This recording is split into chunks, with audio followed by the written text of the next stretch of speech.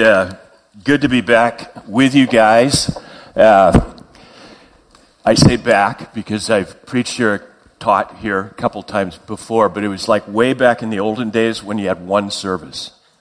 So this is new and different to have the two services. Is it going okay? It seems the vibe is good. Just give you that feedback. But great to be with you. And I want to thank Brad. I know he's not literally sitting here, but he texted me right before the service and said, I'm going to be listening. He's going to listen to the tape. So I'm going to speak as if he's sitting here. And I wanted to thank him for inviting me to teach on this Sunday, because this is the best Sunday of the year for preachers. And you know why? Extra hour of sleep. I mean, it is the best. So for a guy to give that up, I mean, even with the new baby, to give up this Sunday is awesome. I should say, too, I want to be careful. Last year, the current pastor of my former church, where I served for a bunch of years, he invited me to preach on this Sunday in the fall. And I said what I just said, as if Brad were sitting here. And, I said, this is the greatest Sunday. Jeff, thank you so much. And to give up this Sunday, that's great. Well, a few months later, he invited me to preach in the spring. And I didn't catch it.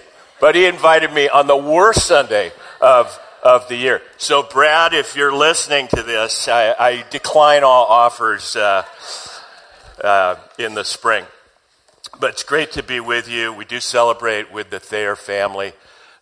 Just really, really happy for them. We continue this morning in your sermon series on Romans. Today, Romans chapter 6, verses 1 through 14. I'm just going to read it for you. If you have your Bibles, open them. If not, or, on your phone, feel free to follow along. If not, just listen. That's totally great. But let me say this, if you haven't noticed already in this sermon series, man, Romans is thick. It is theologically dense, not in the sense of unintelligent, but just there is so much in there, and it can be challenging to sort of grapple with kind of where Paul's headed. In fact, I always like it in 2 Peter chapter 3. Peter, I don't know if you know this, Peter says about Paul, calls him his beloved brother, Peter speaking about Paul. But he says, some of his writings are difficult to understand. So in Scripture itself says about Scripture, some of this is tough to understand. And I thought, too, of that great scene in Acts chapter 26. Paul's been arrested, and he's before Festus, and he's been given the chance to speak, and so he speaks, and he's basically trying to evangelize Festus, and Festus says to him, Paul, I think your great learning has driven you mad. And we have in Paul a kind of genius intellect, I would say. Plus, he was a Pharisee, so he had kind of Harvard Law School of the day in the religious world. So his mind is fertile, and it's great stuff. I mean, Romans holds an incredible place in the history of the church. But I guess as an encouragement to us all, I would acknowledge that it's sort of thick material. But I'll try to get us through it, at least these few verses. Here's a tip before I read the text. Paul is working with the significance of the death and resurrection of Jesus for our lives today. Let me just say that again. Paul's working with the significance of something that happened roughly 2,000 years ago, suffered under Pontius Pilate, crucified, dead, buried. On the third day, he rose again from the dead. the significance of what happened back then for our experience today. And a couple of themes Paul will work with are identification, both in the sense of finding our identity in this Christ event, and also identifying with that event, and transformation. They kind of go together. As we are identified with Christ in his death and resurrection, our lives are transformed. So I just prime the pump a little bit there.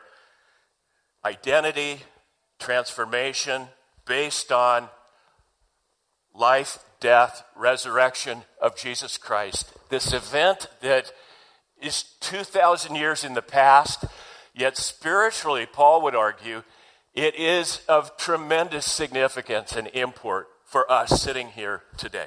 Okay, having said all that, let me read Romans chapter 6, verses 1 through 14.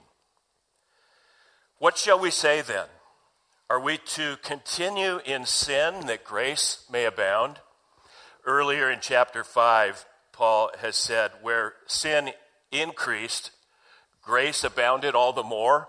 So if you've been going through Romans, you know Paul asks these rhetorical questions, and then he answers himself. By no means. How can we who died to sin still live in it? Do you not know that all of us who have been baptized into Christ Jesus were baptized into his death? We were buried, therefore, with him by baptism into death, in order that, just as Christ was raised from the dead by the glory of the Father, we too might walk in newness of life. For if we have been united with him in a death like his, we shall certainly be united with him in a resurrection like his. We know that our old self was crucified with him, in order that the body of sin might be brought to nothing, so that we would no longer be enslaved to sin. For one who has died has been set free from sin. Now, if we have died with Christ, we believe we will also live with him. We know that Christ, being raised from the dead, will never die again. Death no longer has dominion over him. For the death he died to sin once for all. But the life he lives to God. So you also must consider yourselves dead to sin and alive to God in Christ Jesus. Let not sin therefore reign in your mortal bodies to make you obey their passions. Do not present your members to sin as instruments for unrighteousness, but present yourselves to God as those who have been brought from death to life, and your members to God as instruments for righteousness. For sin will have no dominion over you, since you are not under law, but under grace. Let's join our hearts in prayer. And so, Lord, we pray your blessing upon us now. Bless to our understanding this reading of your word. May it encourage us, challenge us, transform us, and draw us closer to you. In Jesus' name we pray. Amen. I am a total sucker for before and after ads. Often with the photograph, the before photograph and the after photograph. And I'm going to just speak from my perspective as a guy, because it's the guy ads I look at and get hooked by this before and after thing. So the before photograph will have the ambiance of kind of a mug shot and terrible lighting and no makeup, hair mussed, terribly fitting clothing, depressed looking individual. That will be before. Then the after. Ostensibly the same guy. But now he looks like an Olympic pole vaulter. I mean, he looks great. And his clothes are stylish. And his hair is cut. And he's probably got some makeup on. I mean, he looks awesome.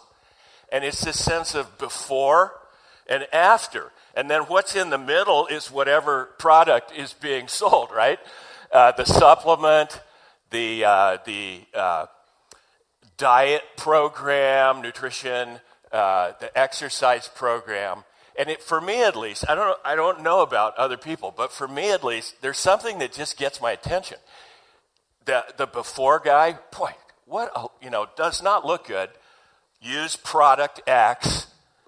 The after, the second photo, dude looks awesome. And there's something in me that says, yeah, who wouldn't want that? It hooks me. I want the program, the product, the hack that will transform me. Now track with me here. And I'm going to make the assumption that at least a few of you share this, what I've just described there, okay? If none of you do, you can check your phones or something for a few minutes because I'm going to base my comments on this. Why does this kind of advertising, this self-help thing, etc., the before-after thing, why does it work so effectively? And I would suggest it's because at the core of our being, we know we are in need of transformation. Deep down inside, maybe even I'd say often at a subconscious level, we know that we need something deep down inside to grab some New Testament images. We know we're that prodigal who's wandered off. We know that we are the woman with the 12 years of flow of blood that the doctors couldn't help. We know that we are Bartimaeus sitting blind, sitting by the side of the road, begging. So we are in need. And I don't think it's simply an interesting coincidence. Okay? I'll argue it's causation, not coincidence. That those before and after advertisements hook us, and that the Bible has stories of transformation. It's not just, interesting, they both talk about transformation. That biblical description of humans in need, deep down inside, on a more superficial level, is what makes us suckers for those transformation ads. It's like, yeah, I want to be a different person. I want to be a better person. And it's often stuff like how we look or, stuff like that. But I think what drives it is this desire for transformation deep down inside. That is the human condition. I would argue, but better put, I think Paul would argue, and the New Testament would argue. And so I'm kind of setting this up to help us get the Apostle Paul's teaching in Romans 6 kind of into our heads. The passage that I read reflects Paul's theology of transformation. It's one of the many times Paul deals with this subject. We find it throughout his writing. He's always talking about, old self, new self. Old ways, new ways. Before Christ, after Christ. And there's an autobiographical element too, right? If you know Paul's story. Very much a before and after. So we find this transformational theology, if that's a word that works for you, or teaching, whatever word you want to use there, is really at the core of Paul's understanding of the gospel. So I want to come at our passage from two angles. I was tardy in getting my notes to the office. So this outline is not in your, I don't know if Brad usually has actual outline, does he? Oh, rats. I was hoping if he just left it blank, then you wouldn't even notice other than me saying something. But if you like outlines, I'll just stress it mentally. They're just 2 points. This can be the outline that I use to get at our Romans 6 text. First, Paul's transformational theology, his gospel, his teaching, is absolutely centered in Jesus Christ. Christ is the focus. What God has accomplished for us through Jesus' life and death and resurrection. So its transformation starts first with this God-centered, Christ-centered focus. And then second, life then, and I'll say more about this, but once we respond to that first act of God, our life then today, it means living into this new identity and this transformation that it is at least offered to us through Christ. It's stepping into that and not going down a path that moves us away from that. So those are my 2, in bold, point 1, point 2. So back to the first point. Paul's transformational theology centered in Jesus Christ, what God has accomplished for us in Christ. And to get at that, Paul uses this language of baptism. You probably caught that. It's all through the passage. And it's Paul's way of kind of talking about death and resurrection, cross and empty tomb. In Paul's mind, baptism symbolizes the dying, and especially in a church. Do you guys have a big tank somewhere? Especially churches that fully immerse is what it's called. It's an awesome visual. It's like you go down under the water, and then you come up out of the water. So Paul likes to talk about this work of God in Christ in this baptism language. Death to sin, alive to God. Old self crucified with Christ. New self raised with Christ. Identification and transformation through the power of Christ. Foundational. The transformation that our souls long for is found in right there. It's the nub of it right there. Identification with the death and resurrection of Christ. 3 other scriptures. 2 Corinthians 5:21, Paul writes, "For our sake he made him," that would be Christ, "to be sin who knew no sin, so that in him we might become the righteousness of God." So the event happened 2,000 years ago, but the power of the gospel is that can transform us today so that we might become. Galatians 2:20.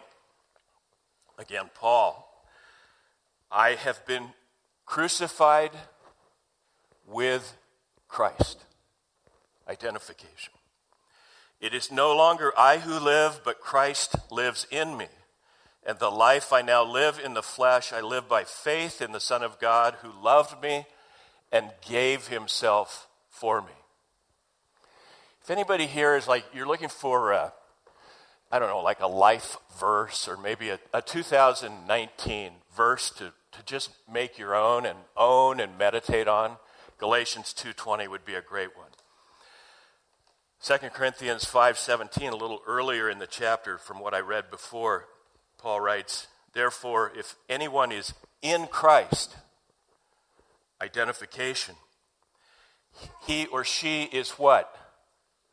New creation, transformation. The old has passed away, the new has come. He's talking about the same thing without all the baptism language. And I literally could go on and on with these texts. But I trust you're getting the point.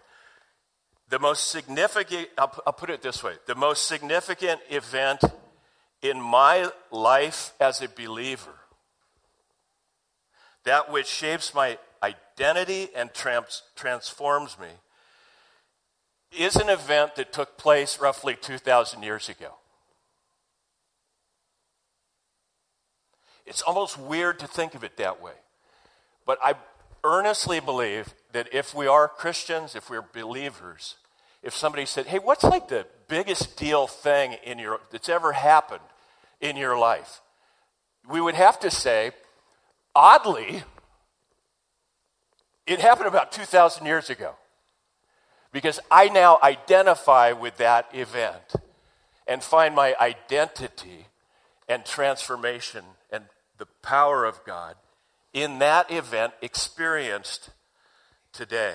The life, death, resurrection of Jesus. Paul in our Romans passage tells us, as Christ was crucified, we were crucified. As Christ was raised, we were raised. Romans 6:5, we have been united with him.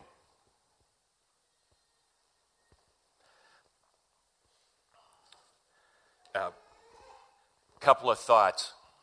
Now this is two thoughts under point 1, right? If you're keeping that mental outline, so it's be like a little sub, two points. First, this is grace. We are given this identity, this transformation. Unlike with the before and after photo advertising that always hooks me, the key there then, it wants me to do something. In a real sense, the key to this transformation is realizing it's been done for me 2,000 years ago and offered to me as a gift. It's simply received. Ephesians 2:8-10, for by grace you have been saved through faith, and this is not your own doing. It is the gift of God, not a result of works, so that no one may boast. For we are his workmanship, created in Christ Jesus for good works, which God prepared beforehand, that we should walk in them. So it's grace-based, it's gift-based. It's not a workout plan or a supplement or something we do. But my second sub-point is it is a grace that must be received. It must be received. Not to get too far into the theological weeds here, but some Christians, earnest Christians, believe in what I would call a Christian universalism, that the life, death, and resurrection of Christ was so awesome, it sort of changed everything for everybody, whether they realize it or not. I get really close to that because I like the bigness and the awesomeness contained in that thought.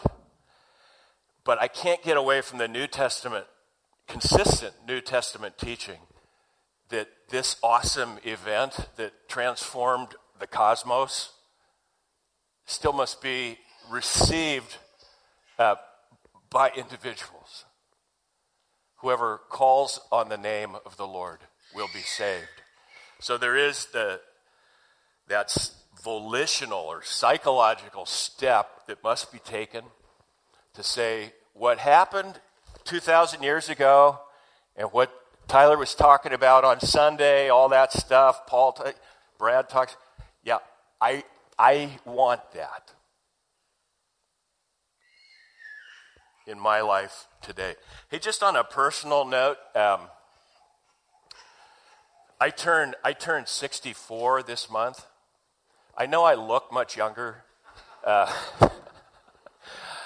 And I've always, being 64, I've always looked forward to 64. Anybody know why? Beatles. Yeah, if you're 64, the Beatles, when I'm 60, I won't sing it. Tim can maybe use it as the closing. No. Hey, is there anyone here older than me? Could I see a show of hands? God bless you. God bless you. I'm happy to be 64, but or 63 and whatever. But I'm tired of forms online, when they ask for your birth date, month, fine, day, day of the month, fine, year, scroll. It's like, God, are there that many people who can't be? I don't literally want to hear from you, but I'd be curious about my cohort on this. I think as you get older, you reflect on life. Just reflect on things. When you're younger, way young, you think about what is to come and what is to be. You're kind of future-oriented. I think as you get a little older, you start reflecting on the kind of the broad sweep of your existence, the good, the bad, and the ugly. But I realized that it was when I was a junior in college, so I was 20, that I said yes to this message of Christ. Hadn't been raised in a church home. Was kind of anti-Christianity. But there was that hunger, that God-shaped vacuum. And it was when I was about 20 that I said yes, and I didn't know diddly about the Bible or theology or anything. And my prayer was like kind of hokey. I just thought, well, I need to get on my knees. I was in my bedroom, get on my knees. And it was like, dear God, if you're there, that was like the level of prayer. That stuff that my friends tell me Jesus did for me, I want that. I say yes to that. And very much imperfectly, my life has never been the same since. I mean, this identification with Christ and this transformation that potentially comes through that is awesome. It gives us hope. It gives perspective. It gives us so many gifts. So I just put that out there, put that out there today. I don't really know you all that well. And I don't know if churches even have like altar calls anymore. I don't know. But from the bottom of my heart, I say, if you're sitting here and you've not, of course it will be imperfectly. And of course there will still be questions you have. But I just exhort you in your own words, in your own way, to receive that grace that has been extended to you by the God who created you and who sent his Son to live, to die, and to rise again. So Brad, if you're listening, that's my version of a sort of an altar call, just FYI. Second big point, and I'll be more brief, Tim, with this. Yeah. Tim's back there going like this. Paul writes, second point, then, life means living into this new identity,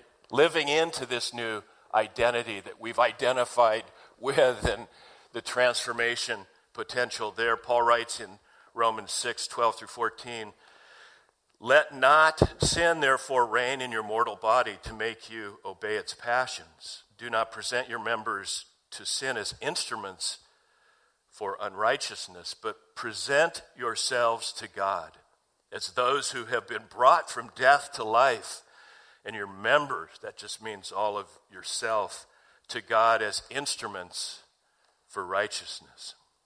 So we receive our new identity and transformation through faith in Christ. Done deal. It's secure because of who God is. Now we're a child of God, and life then is that task of living into that identity, of living into that reality. Easy, right? No. Wrong answer. Challenging. Challenging. If you read Paul's letters, what's he do? He devotes vast amounts of ink to calling folks to get back on track, to go hard after the goal, to stop doing something and start doing the right thing. It's all through his letters. If it was easy, we wouldn't have Paul's letters almost. It's like he's trying to exhort people. And then here's the really cool part. Who's preaching next week? Oh, okay. I know Megan well. Inform her that I've stolen some of her thunder from Romans 7. Next week's scripture, I'm guessing, which is one of my favorite chapters. Because in Romans 7, Paul shares his own struggle of living into this identity and transforming power of Christ. Have you read Romans 7 recently? Go and read it. It's amazing. This is the Apostle Paul. And he says things like, I see in myself that I do what I don't want to do. And what I want to do, I don't do. And it's like, can any of us identify with that? It's like, that's us, right? That's, at least, I'll personalize it. That's me. You know, I want to live into my identity in Christ, but I so often fail at doing it. Now, it's all grace. It's all based on the character and promise of God, but there's certainly a challenge element there to it. And so I'll offer a final scripture. Here's what I think our life is. Philippians 3, Paul, again, writing, not that I've already obtained this, these great promises of the gospel, not that I've already obtained this or am already perfect, but I press on to make it my own because Christ Jesus has made me his own. Boy, there's grace-based teaching right there. I press on to make it my own because Christ has made me his own. Brothers and sisters, I do not consider that I've made it my own, but one thing I do, forgetting what lies behind and straining forward to what lies ahead, I press on toward the goal for the prize of the upward call of God in Christ Jesus. Let those of us who are mature think this way. And if in anything you think otherwise, God will reveal that also to you. Living into, pressing on, that's our calling now. If we've received the good news, if we've said yes to the gospel, our life work then is living into that reality, is pressing on to that goal. I'm going to just wrap us up here.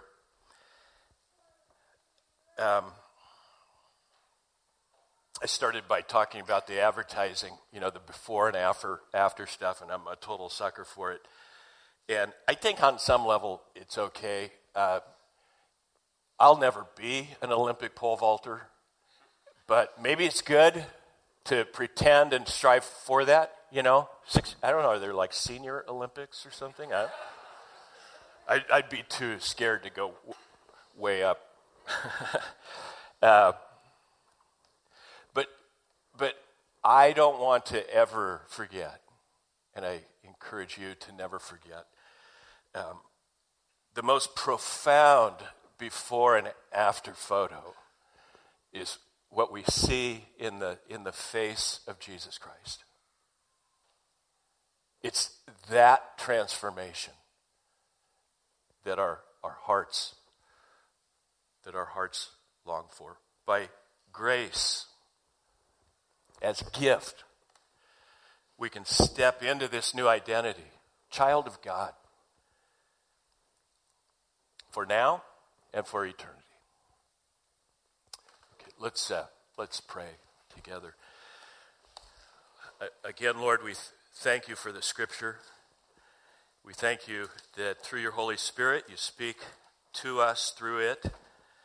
I pray that your Spirit would continue to apply this teaching of Paul to each of us in the particular way that we need to hear it today. In Jesus' name we pray.